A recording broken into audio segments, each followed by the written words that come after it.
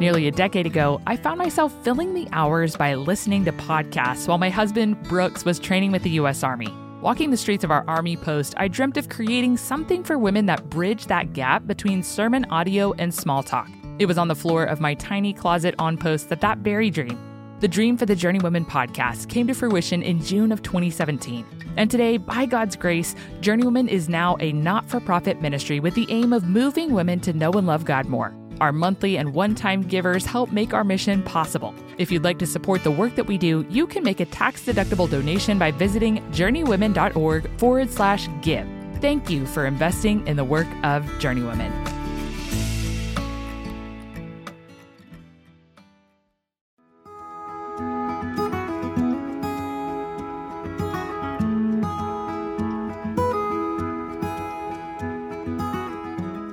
Welcome to the Journeywomen podcast. I'm your host, Hunter Belis. Life's a journey we were never meant to walk alone.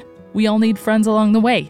On the Journeywomen podcast, we'll chat with mentors about gracefully navigating the seasons and challenges we face on our journeys to glorify God. Today, we're launching a brand new series called Walking Alongside One Another In. Our prayer is that these conversations on a host of topics are a blessing to you personally, but they're also designed to help you as you are ministering to others in your local context. We're kicking things off with a conversation on joy and sorrow with my dear friend, Abbey Wedgeworth. Abbey Wedgeworth is a wife, mom, and writer located on the South Carolina coast. She's passionate about Bible literacy and discipleship and loves to see how the gospel transforms how people think and live. Abbey is the author of Held, 31 Biblical Reflections on God's Comfort and Care in the Sorrow of Miscarriage, the host of the Held podcast, and the curator of the Gentle Leading Advent devotional for moms. Now, on to my conversation with Abbey Wedgeworth on the topic of walking alongside one another in joy and sorrow.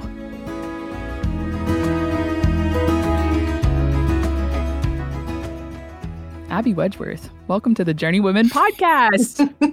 Hunter, I am so thankful to be with you. This is so fun. I know. You are a dear friend of mine. We actually developed a friendship over you coming on the podcast years ago. We talked about shame. That podcast was a catalyst for friendship with you, and you've been such a blessing to me personally, but also Journeywomen listeners. This girl is behind so much of what we do here at Journeywomen, whether she's processing ideas about what series we're going to cover next or graciously editing my writing. Abbey Wedgeworth, here she is, ladies and gentlemen. No, I feel like every time you say something like that, I'm like, I just can't believe you're my friend. I don't understand what I'm offering you. So that's a gift to feel that way in friendship. Well, when we first met, you had such a heart for women who have walked through the experience of miscarriage. And I remember you talking about that in conjunction with your passion for motherhood and connecting kind of the richness and the realities of the gospel to everyday life for us as moms. And it's been really neat to see God open up doors for you to have opportunities to be able to serve moms. You write, you also speak and teach, and you're doing that now through a podcast called Held, and you have an upcoming book that's coming out, which is really exciting.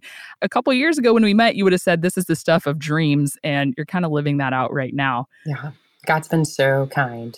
I'd love for the listeners to get to hear a little bit more about who you are, what you do, and your precious family. I am a wife. It's hard for me to remember that's my primary calling, my primary thing I'm doing. I think of myself first as a mom, and I think because that's the bulk of my day, but I really am trying to remember more like I am the thankful wife of David first, loving him and serving him. That's a good word. Instead of giving him the crumbs. And I love David. He sells real estate in Hilton Head and works a lot. So it's just me and the boys a lot. And we love our time with him and we appreciate how hard he works for our family. But yeah, I'm a mom to two boys. They're 4 and 2. And brotherhood is my favorite thing I've ever beheld. Such a joy to watch them play and grow and interact and pretend. It's just awesome. I'm a church member. I love my church. And it's so important to me that the first place I'm serving is locally. So it's a gift to be able to serve in a church we love and also a friend. My friends are so dear and a huge part of my life. So that's sort of locally. And then more professionally, you mentioned I'm a writer. So spent a lot of years blogging and publishing articles. And then my first book releases September 1st. And then more recently, a podcaster. Many thanks to you for all your generosity with your expertise and patience with all my questions. But really, I just love God's word. And I'm so passionate about Bible literacy and discipleship, and especially discipleship through parenting. My tagline sort of for the heart behind what I'm doing is just helping people apply the riches of Christ to the realities of life. So whether that's my children or the girls that are babysitting for us or friends, discipleship group, readers, listeners, whatever, that's how I'm spending my days and living my life in pursuit of the glory of God. Bless the Lord. I am such what is the right word? A beneficiary of that? Is that the word? Yeah. Bless the Lord indeed. That's so nice. As I've come to know you more, I have seen that you're really great at walking alongside me in the things that are very joy-filled and the things that involve hardship and sadness. This whole entire series is comprised of topics that you would deal with as you're walking alongside others in this life. So the actual series is really kind of a series on ministry, which is fun because that's what, like you're saying, the ministry that God has given you is really an overflow of the reality of, what he is doing in your own life. So I'd love to talk about that with you today. Joy and sorrow. What's it been like for you to walk with women in both of those?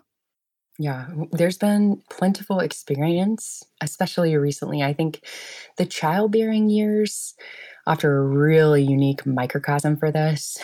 Like, just super briefly, an example is like the day we heard the heartbeat of the baby that we lost in the womb. That morning, one of my sisters-in-law texted me and had started bleeding and was miscarrying. So we were like rejoicing that our baby was alive and like mourning with her that she was losing pregnancy. And then a couple weeks later, we lost a baby, and my sister was right there pregnant with me and continued.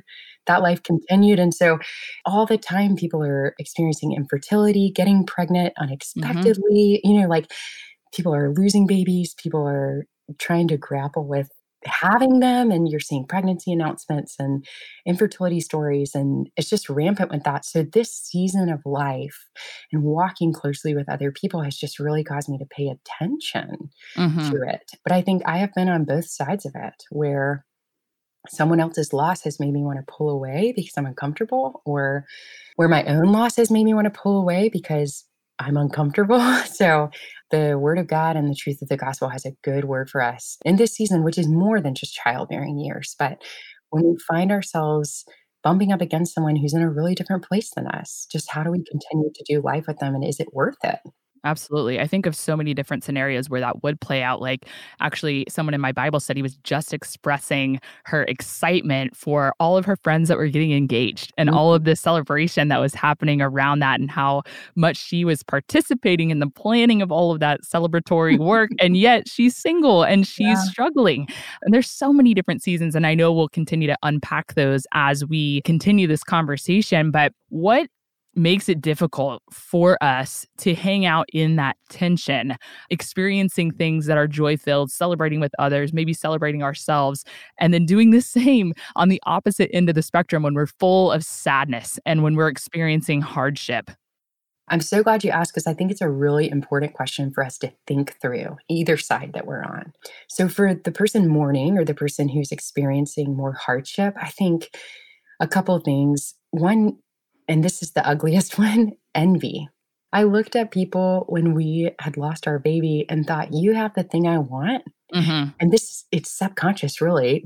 And I would think, therefore, you're responsible for my pain, or you're exacerbating it. And so when we see people who have the thing we want, like, I'm single, you're married, or I'm looking for a job and you seem to be thriving, that can be a reason we distance ourselves because they're a trigger, or perhaps we feel like they're causing us to sin.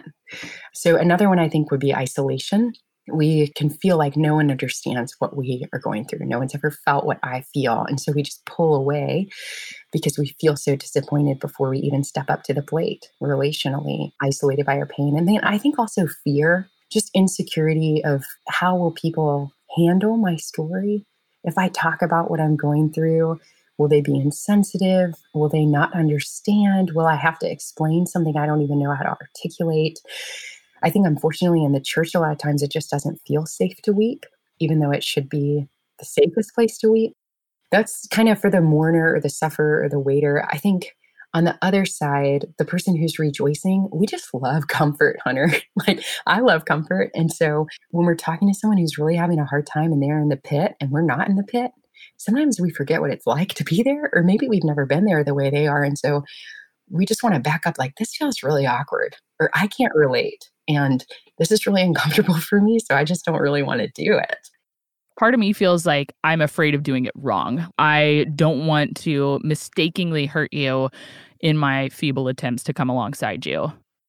I don't want to add to your pain by saying you're doing the wrong thing. I think that's absolutely something. And then feelings of guilt or responsibility, I think especially in a situation where I was pregnant and someone else was longing for a child, and then another friend of mine at the time had just lost a child, you think, man, I'm a trigger for you. I don't want to come anywhere near you with my big belly because you're crying, wishing that your womb was full. And so we pull away maybe because of that. And I think the last one, and this would be the ugly one here, I think is pride and condemnation. Like, you got yourself into this situation. Like, I deserve to be where I am, or they're overreacting. Like, any thoughts that condemn the sufferer that make us want to distance ourselves from them, or not have to sort of be responsible for them when we feel like they're responsible for their suffering. Can you think of an example where that might play out? Yeah, I think if you have a girlfriend that you counseled not to marry someone, and Yeah. they, ignored that counsel and now they're married, Huh. and it's abusive or they're arguing, and you're just like, dude, I bore with you through this. I'm not going to listen to you cry about this because I told you, like any situation where you could say, I told you so. Or if you feel like they've been walking outside the will of the Lord Yeah. and they sort of are reaping the benefits of that. I had someone very dear to me lose a child outside of wedlock, and there had been some deception involved. And that was so painful for me. We talked about boundaries. And so that was a hard situation for me to listen to her weep, because all I could see from her sinful decisions was death and destruction. And yes, that child was worth mourning, but also it was a situation that I felt like should have never been. And so that was really hard for me to step into her pain. And in that situation, I was pregnant at the time, and it was like, man, I don't want to be feeling guilty or sad. I just want to feel happy about where I Mhm. am. Oh, that feels ugly to share. As you prepare for the summer, we want to share a unique way to introduce your non-believing friends to a local church, Skylark. If you're in the Dallas-Fort Worth Metroplex, you need to know about Skylark Summer Camp for your kids, or as a means to supplement evangelism. Skylark partners with gospel-centric churches to provide summer camps as a means of childcare. By meeting parents' needs for summer childcare for kids having completed kindergarten through 5th grade, Skylark positions the local church to meet the spiritual needs of their community. They offer gospel-rich curriculum that is new each day of their summer camp.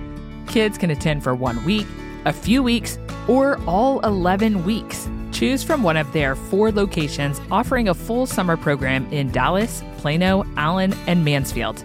The cost is $325 a week, but you can use the code JOURNEYWOMEN for 50% off every single week. What? Head on over to campskylark.com to learn more. That's campskylark.com and use the code JOURNEYWOMEN for 50% off.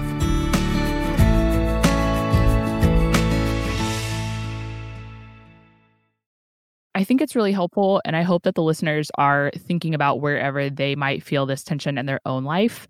I really appreciate the examples that you offered, because it helps me kind of do some introspection and just consider where I might be experiencing this. As we do every week, let's move forward with seeking the wisdom of the word. What wisdom does God's word offer to us as we seek to love women who are in maybe a different season than we are? If you want to do a quick Google search wherever you are, just for the one another commands in the New Testament, that's a great place to start. Just how are we to treat other members of the body? Love one another, bear with one another, consider one another more important than yourselves, serve one another, forgive one another. And there's so much sacrifice and humility required when we approach other people in the body of Christ. And Romans 12, particularly verses 9 through 21, have been such a great encouragement to me in navigating this tension. But it talks about weeping and rejoicing with one another. And those things happen all at once. And there's beauty that emerges out of that tension. And I think just being familiar with the story of Scripture on the whole helps us to embrace the present reality of the fallen world that we live in, but also acknowledge what we possess through the finished work of Jesus in the power of the Holy Spirit and all the ways he's equipped us, and also just turns our gaze to the promise of what he has secured for us, the inheritance that is ahead. So we live our lives with not the long view, but a longer view into eternity. So, being aware of the fallenness of this world helps us to not be surprised by our own suffering or the actions of others or suffering in the lives of others. We just expect it. It's a reality that we become not less grieved by, but more comfortable with as we experience it.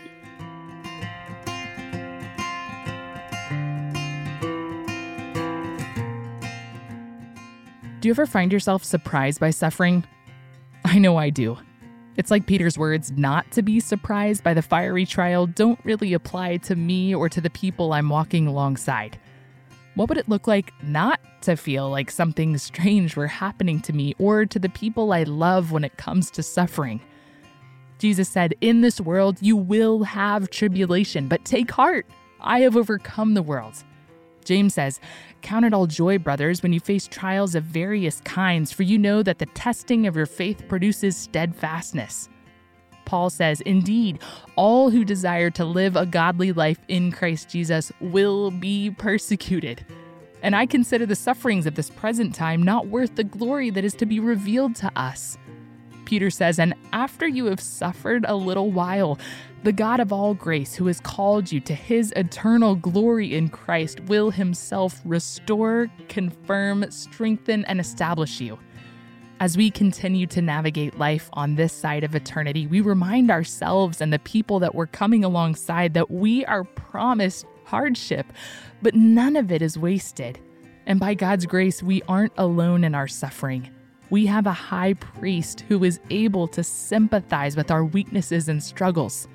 Because of his sacrifice, we can boldly approach the throne of grace in our time of need. And not only that, but in his kindness, God has given us one another so that we can walk alongside each other and comfort one another with the same comfort we have received from him. May we seek to faithfully walk alongside one another, ever pointing each other back to him. Let's do that today, friends.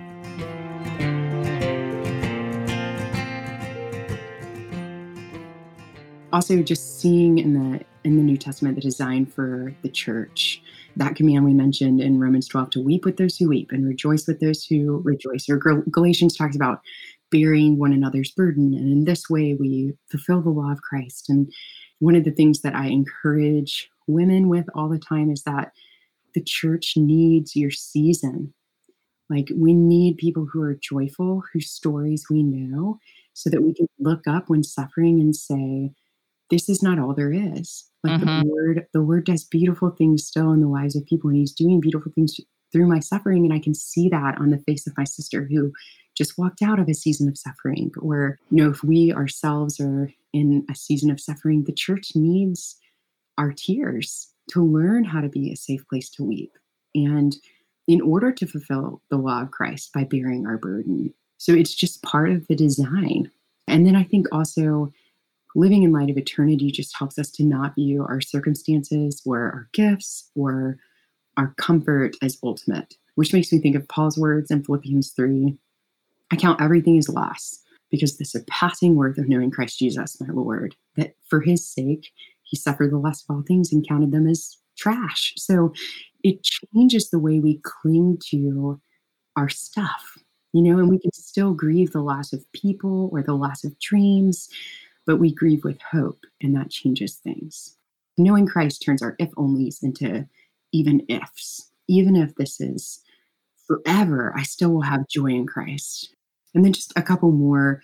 When we embrace God's word, we don't see our world as our kingdom anymore. So when we live our lives for the sake of the glory of God, worshiping him as king, then we view people primarily as characters in his story more than characters in our own. So it would follow that we stop viewing other people's suffering in terms of our own. And that's, one of those one another commands comes there, like consider one another more important than yourselves. And we consider each other's griefs more important.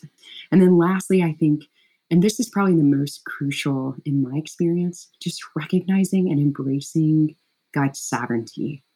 He is the one who gives and takes away and ordains our seasons. I think we're all familiar with Job's famous words on that. And then he works through individual lives and circumstances. No hair can fall from our head without his knowledge or his permission.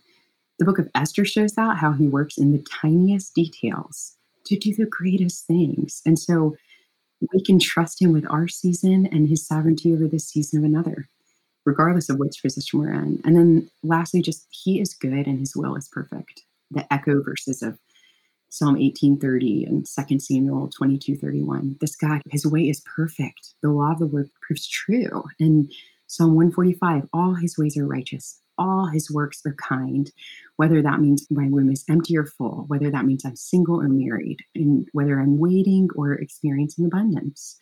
Yeah, so the word of God is essential to learning how to walk with one another. I'm so thankful for it. And it's interesting because in the midst of a season that's felt like full of more hardship than I would say normally characterizes my life, I feel like closer to almost like the people that we see in scripture, like our spiritual heritage, if you will. Like looking back, you're like, oh, like this is like not uncommon for the people of God to be walking through hardship and need, and also to be experiencing great joys in the midst of that. One of the joys is just being connected to God as you're navigating whatever it is that's in front of you. How does the gospel enable us to be connected to God in the midst of our various joys and hardships? Yeah, simply how would be that through Christ, we have access in one spirit to the Father. The curtain is torn. And so he wins us that access, which is amazing. In him and through him, by faith in him, we can enter God's presence with boldness and confidence, Ephesians 3. And so he wins us that access to God. But I think in so many cases in scriptures, we see this access to God and peace with him is spoken of in connection with peace and rejoicing, being joyful in hope, being patient in affliction, being persistent in prayer. And so that matters in our rootedness. That connection with God matters because it's a tether that even as we're tossed about by the storms of life, or whether we find ourselves in joy or sorrow, that's the most important rooting factor in our life is our connectedness with him, our security with him. And I love the 30s verses of Romans 8, nothing can separate us from the love of God. That's so crucial to remember that our access to him cannot be broken by our joy or our pain. Nothing can separate us from him and from his love if we're in Christ. Mm-hmm. Well, you talked about Psalm 121 in your significant Psalms summer series on Instagram. And at the end of Psalm 121, it says, the Lord will keep you from all evil. He will keep your life. He will keep your going out and your coming in from this time forth and forevermore. And one of the questions that I asked myself as I read that verse is, how is that possible if we are experiencing various evils or various degrees of evil on a daily basis as we live and navigate life on this side of eternity? Being kept by God through the person of his son, Jesus, is how, like, the connectedness that we have to God, which is even more real than the various hardships and joys that we face. If it's joy, there's more joy, right, to be had. And if it's evil, like, bless the Lord that this is the worst evil that we will know. How does being connected to God change the way that we come alongside others? Even if they are in a season, like you mentioned, that might be more difficult for you to move toward based on the current season that you're in. We'll take them one at a time, the two sides of the same coin. So in joy, we remember that he moved towards us when we were unlovable and unworthy. So we love who he loves. Yes. If we're in Christ, we pay attention to who he touches and moves towards, and we move towards those people. And so that's the weary, the downtrodden, the broken, the sorrowful. Those are the people Christ spent time with in his ministry. And we don't idolize our comfort when we are in relationship with the Comforter. but we extend what we've known in him to others. And if he's put us in a position of abundance, we use that abundance for his glory and we give out of it. So if I'm in a season where I feel secure, then I can help the person who's in a season where they are, feeling tossed about. And I think conversely in sorrow, man, we are perfectly known and understood and accepted in Christ. I think it's Psalm 31 when David says something similar to this, but when we worry that everyone is tired of us or of our suffering or sick of hearing about it, we can keep showing up because we're accepted in Christ. And I think also just embracing the reality of what he says his body is supposed to be, we can keep showing up to that extension of himself, looking for care, even though our insecurity and shame would keep us away. So, and I think we're near to Christ in that place, Hunter. Like, nothing can separate us from the love of God, but I think we can know it in a really unique and special way when we're suffering, because we have a suffering Savior who's acquainted with our sorrow. Yeah, I just hope women are encouraged to continue reaching for him and meditating on the richness and the realities of what he has done for us, how he moved towards us in love and mercy while we were yet dead. Yes. Dead people ain't fun to hang out with. You know what I'm saying?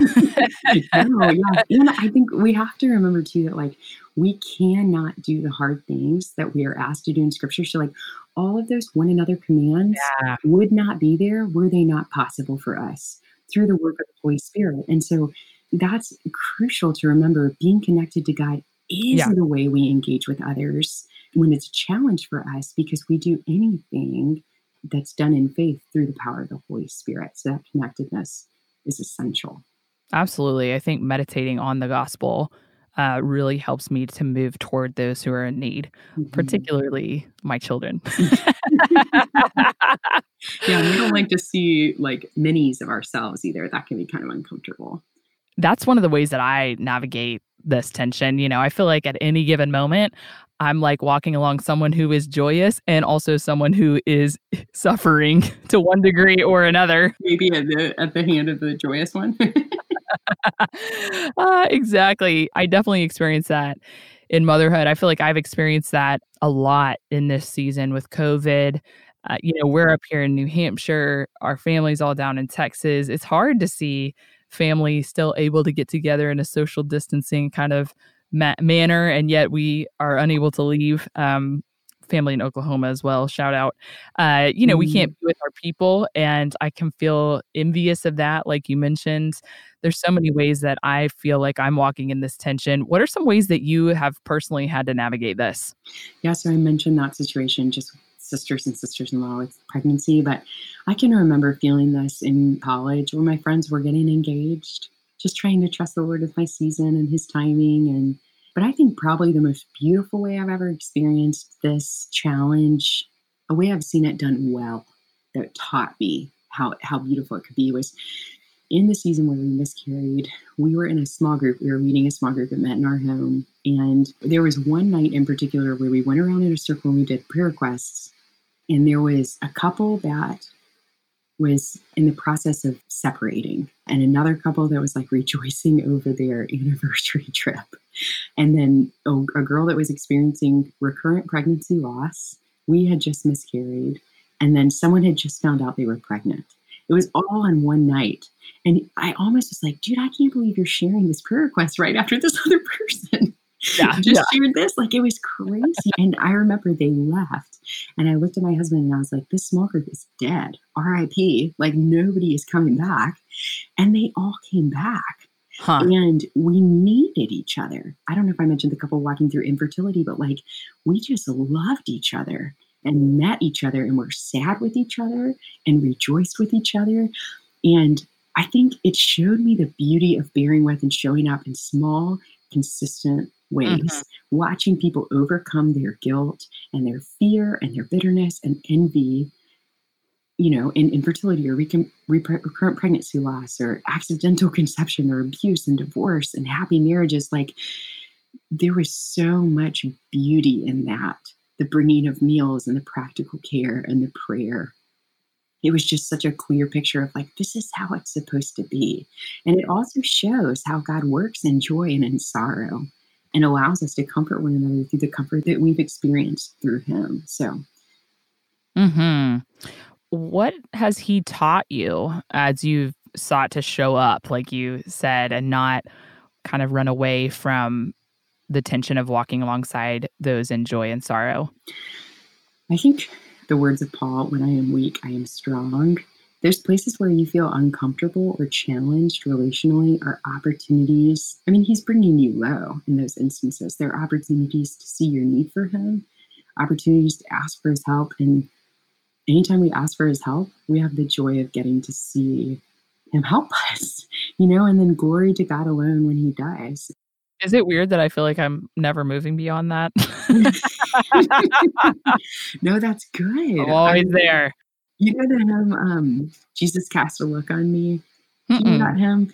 Part of the lyrics of the first verse are just, make me poor and keep me low, seeking only thee to know.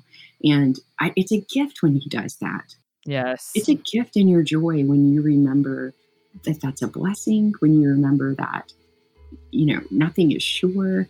We're prepared to suffer by walking alongside other people in suffering. I've experienced that in my own life, but there's nothing sweeter than when God helps you assume the posture a little more of depending on him.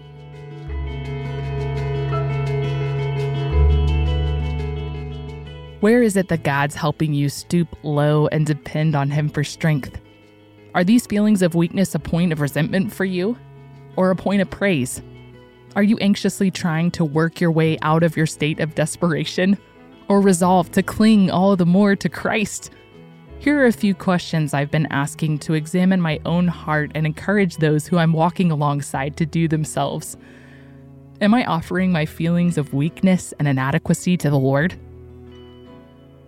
Have I stopped to drink deeply from the spring of his living water for refreshment and nourishment? Have I bent my knees in prayer to ask for his help? Am I trying to pull myself up by my bootstraps or trusting that the Lord will carry me through? And am I lifting my eyes to Jesus in my lowly state? If you feel weak today, sister, you are not alone. Let's look to the source of power and strength, Christ himself.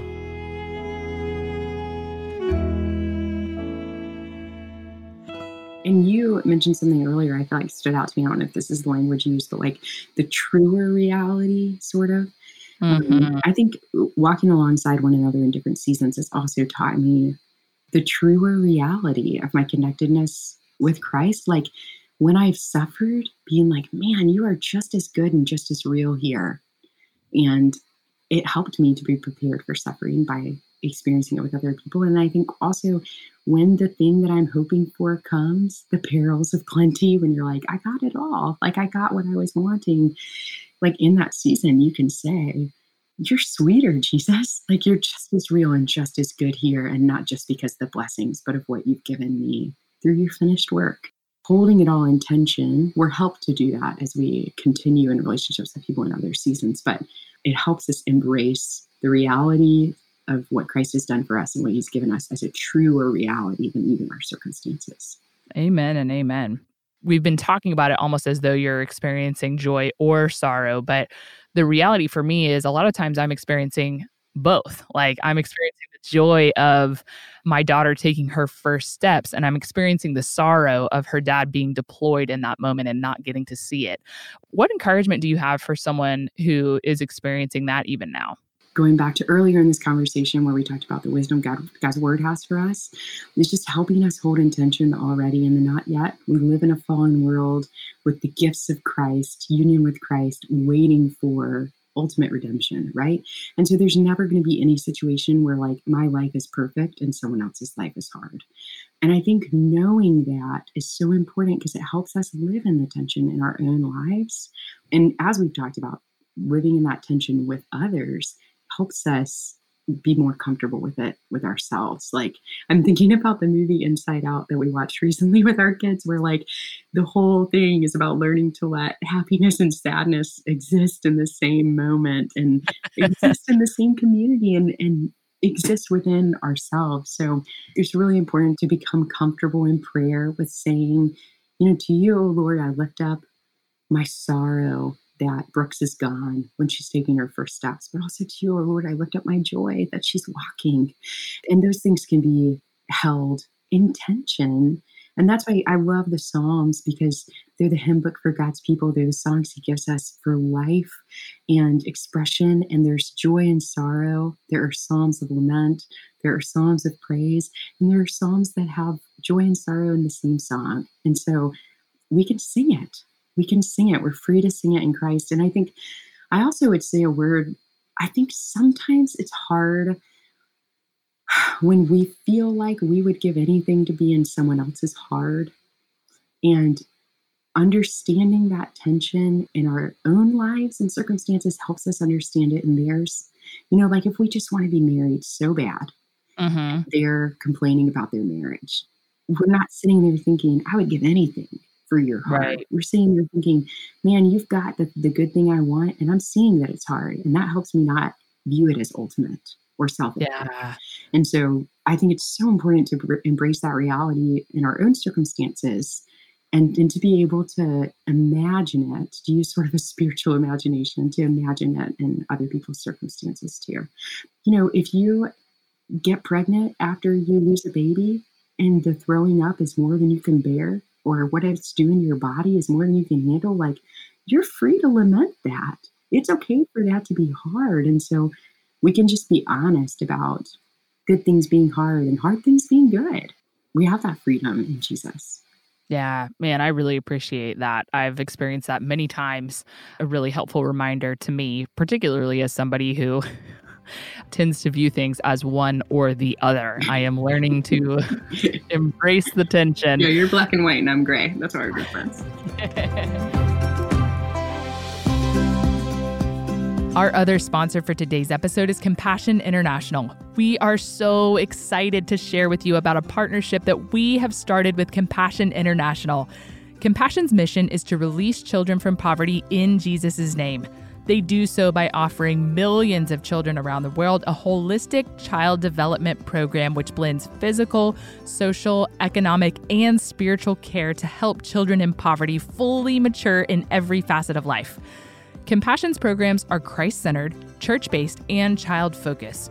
Jesus is at the core of who Compassion is, which means that everything they do for children is meant to reflect God's heart. Because Compassion is church-based, that means that all the work they do is through partnerships with the local church in 25 developing countries. We love that they have over 8,000 international church planters and over 65 years of experience. Their child-focused approach involves a commitment to long-term involvement in a child's life. Get to know children in poverty who are waiting for a sponsor at compassion.com/journeywomen.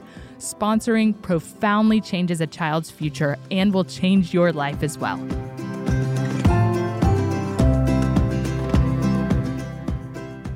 So what resources would you recommend for women who are seeking to glorify God as they too are navigating this tension? Not that we want to make it black and white again. I'm happy there. How about a gray resource would be the Psalms? It'll help you live in the gray, holding all the things in tension, but get a good commentary or a good study on the Psalms, work through them.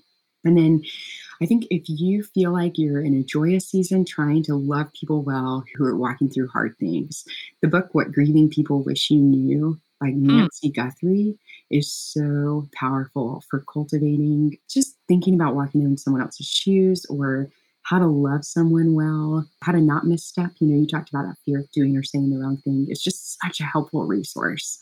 And then there's a book by Melissa Kruger called The Envy of Eve. And if you're in a hard circumstance and sort of idealizing the lives of the people around you, it is a gift. I mean, it sounds like a scary book to pick up, and it will be convicting, but it's so freeing. It helps you to call it what it is and to see the holes and the lies you might be believing. Two of our past Journeywomen guests. That's really fun. I'm excited to check those resources out.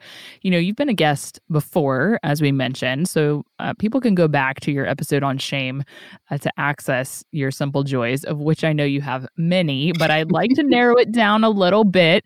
What are 3 of your simple joys in ministry? All right, let's take them in the 3 arenas for fun. In motherhood, like ministry and motherhood, I think, man, it just pumps me up to hear my kids talk about the Lord or to recite his word or say the catechism. Like, I just love hearing the truth of God come out of the mouths of babes, right? And more recently, our 4-year-old has started praying out loud randomly for things he needs or wants. Totally heretical prayers, by the way, but I just love it. Like, just watching his heart. You got us his help is awesome. Yeah, and I'm learning from them and with them, and that's a joy. That's awesome. Professionally, I love to open God's word and to teach it. It's just like, Eric Lytle talked about when he runs, he feels God's pleasure. And that's like me when I'm speaking. Oh, I just love it. And getting to engage with people afterwards. Because writing, you don't get to see people after they read, so it's just fun to hear how things land. Yeah, and then in my local church, it's just such a gift to watch it click. That moment where the formerly offensive gospel becomes good news to somebody, or when a hard to swallow reality like God's sovereignty becomes sweet to somebody's taste.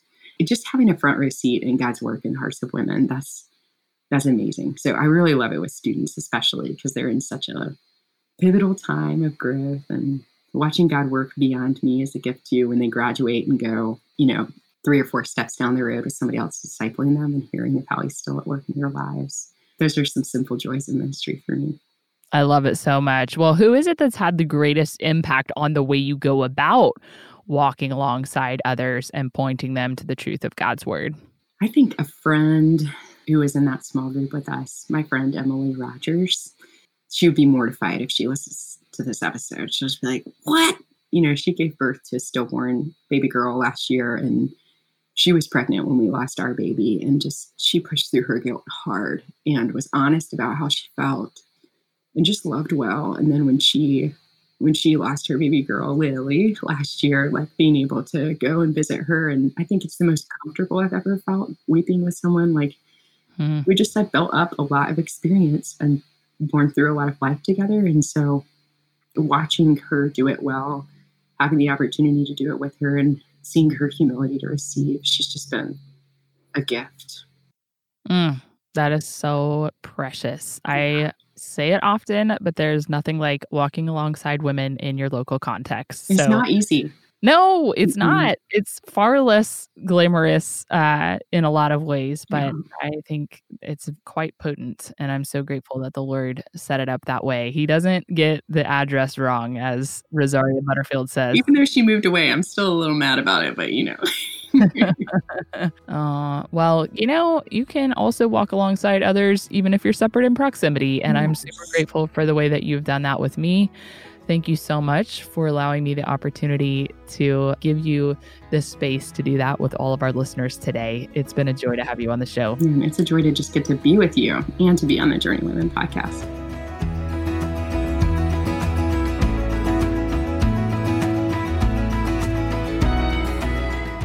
We pray this conversation with Abbey encourages you as you walk through your own joys and sorrows, but we also hope it's offered you some helpful tools for walking alongside other women as they do the same. Thanks for joining us today. Be sure to subscribe to the podcast so you don't miss out on new episodes as they release every Monday. If you want to catch us throughout the week, you can find us on socials at Journey Women Podcast. Today's episode was mixed and produced by Chad Michael Snavely and the team at Sound On, Sound Off. We are so grateful for them and for you. It's a joy to get to journey alongside you guys. Can't wait to see you here next Monday. Have a great week.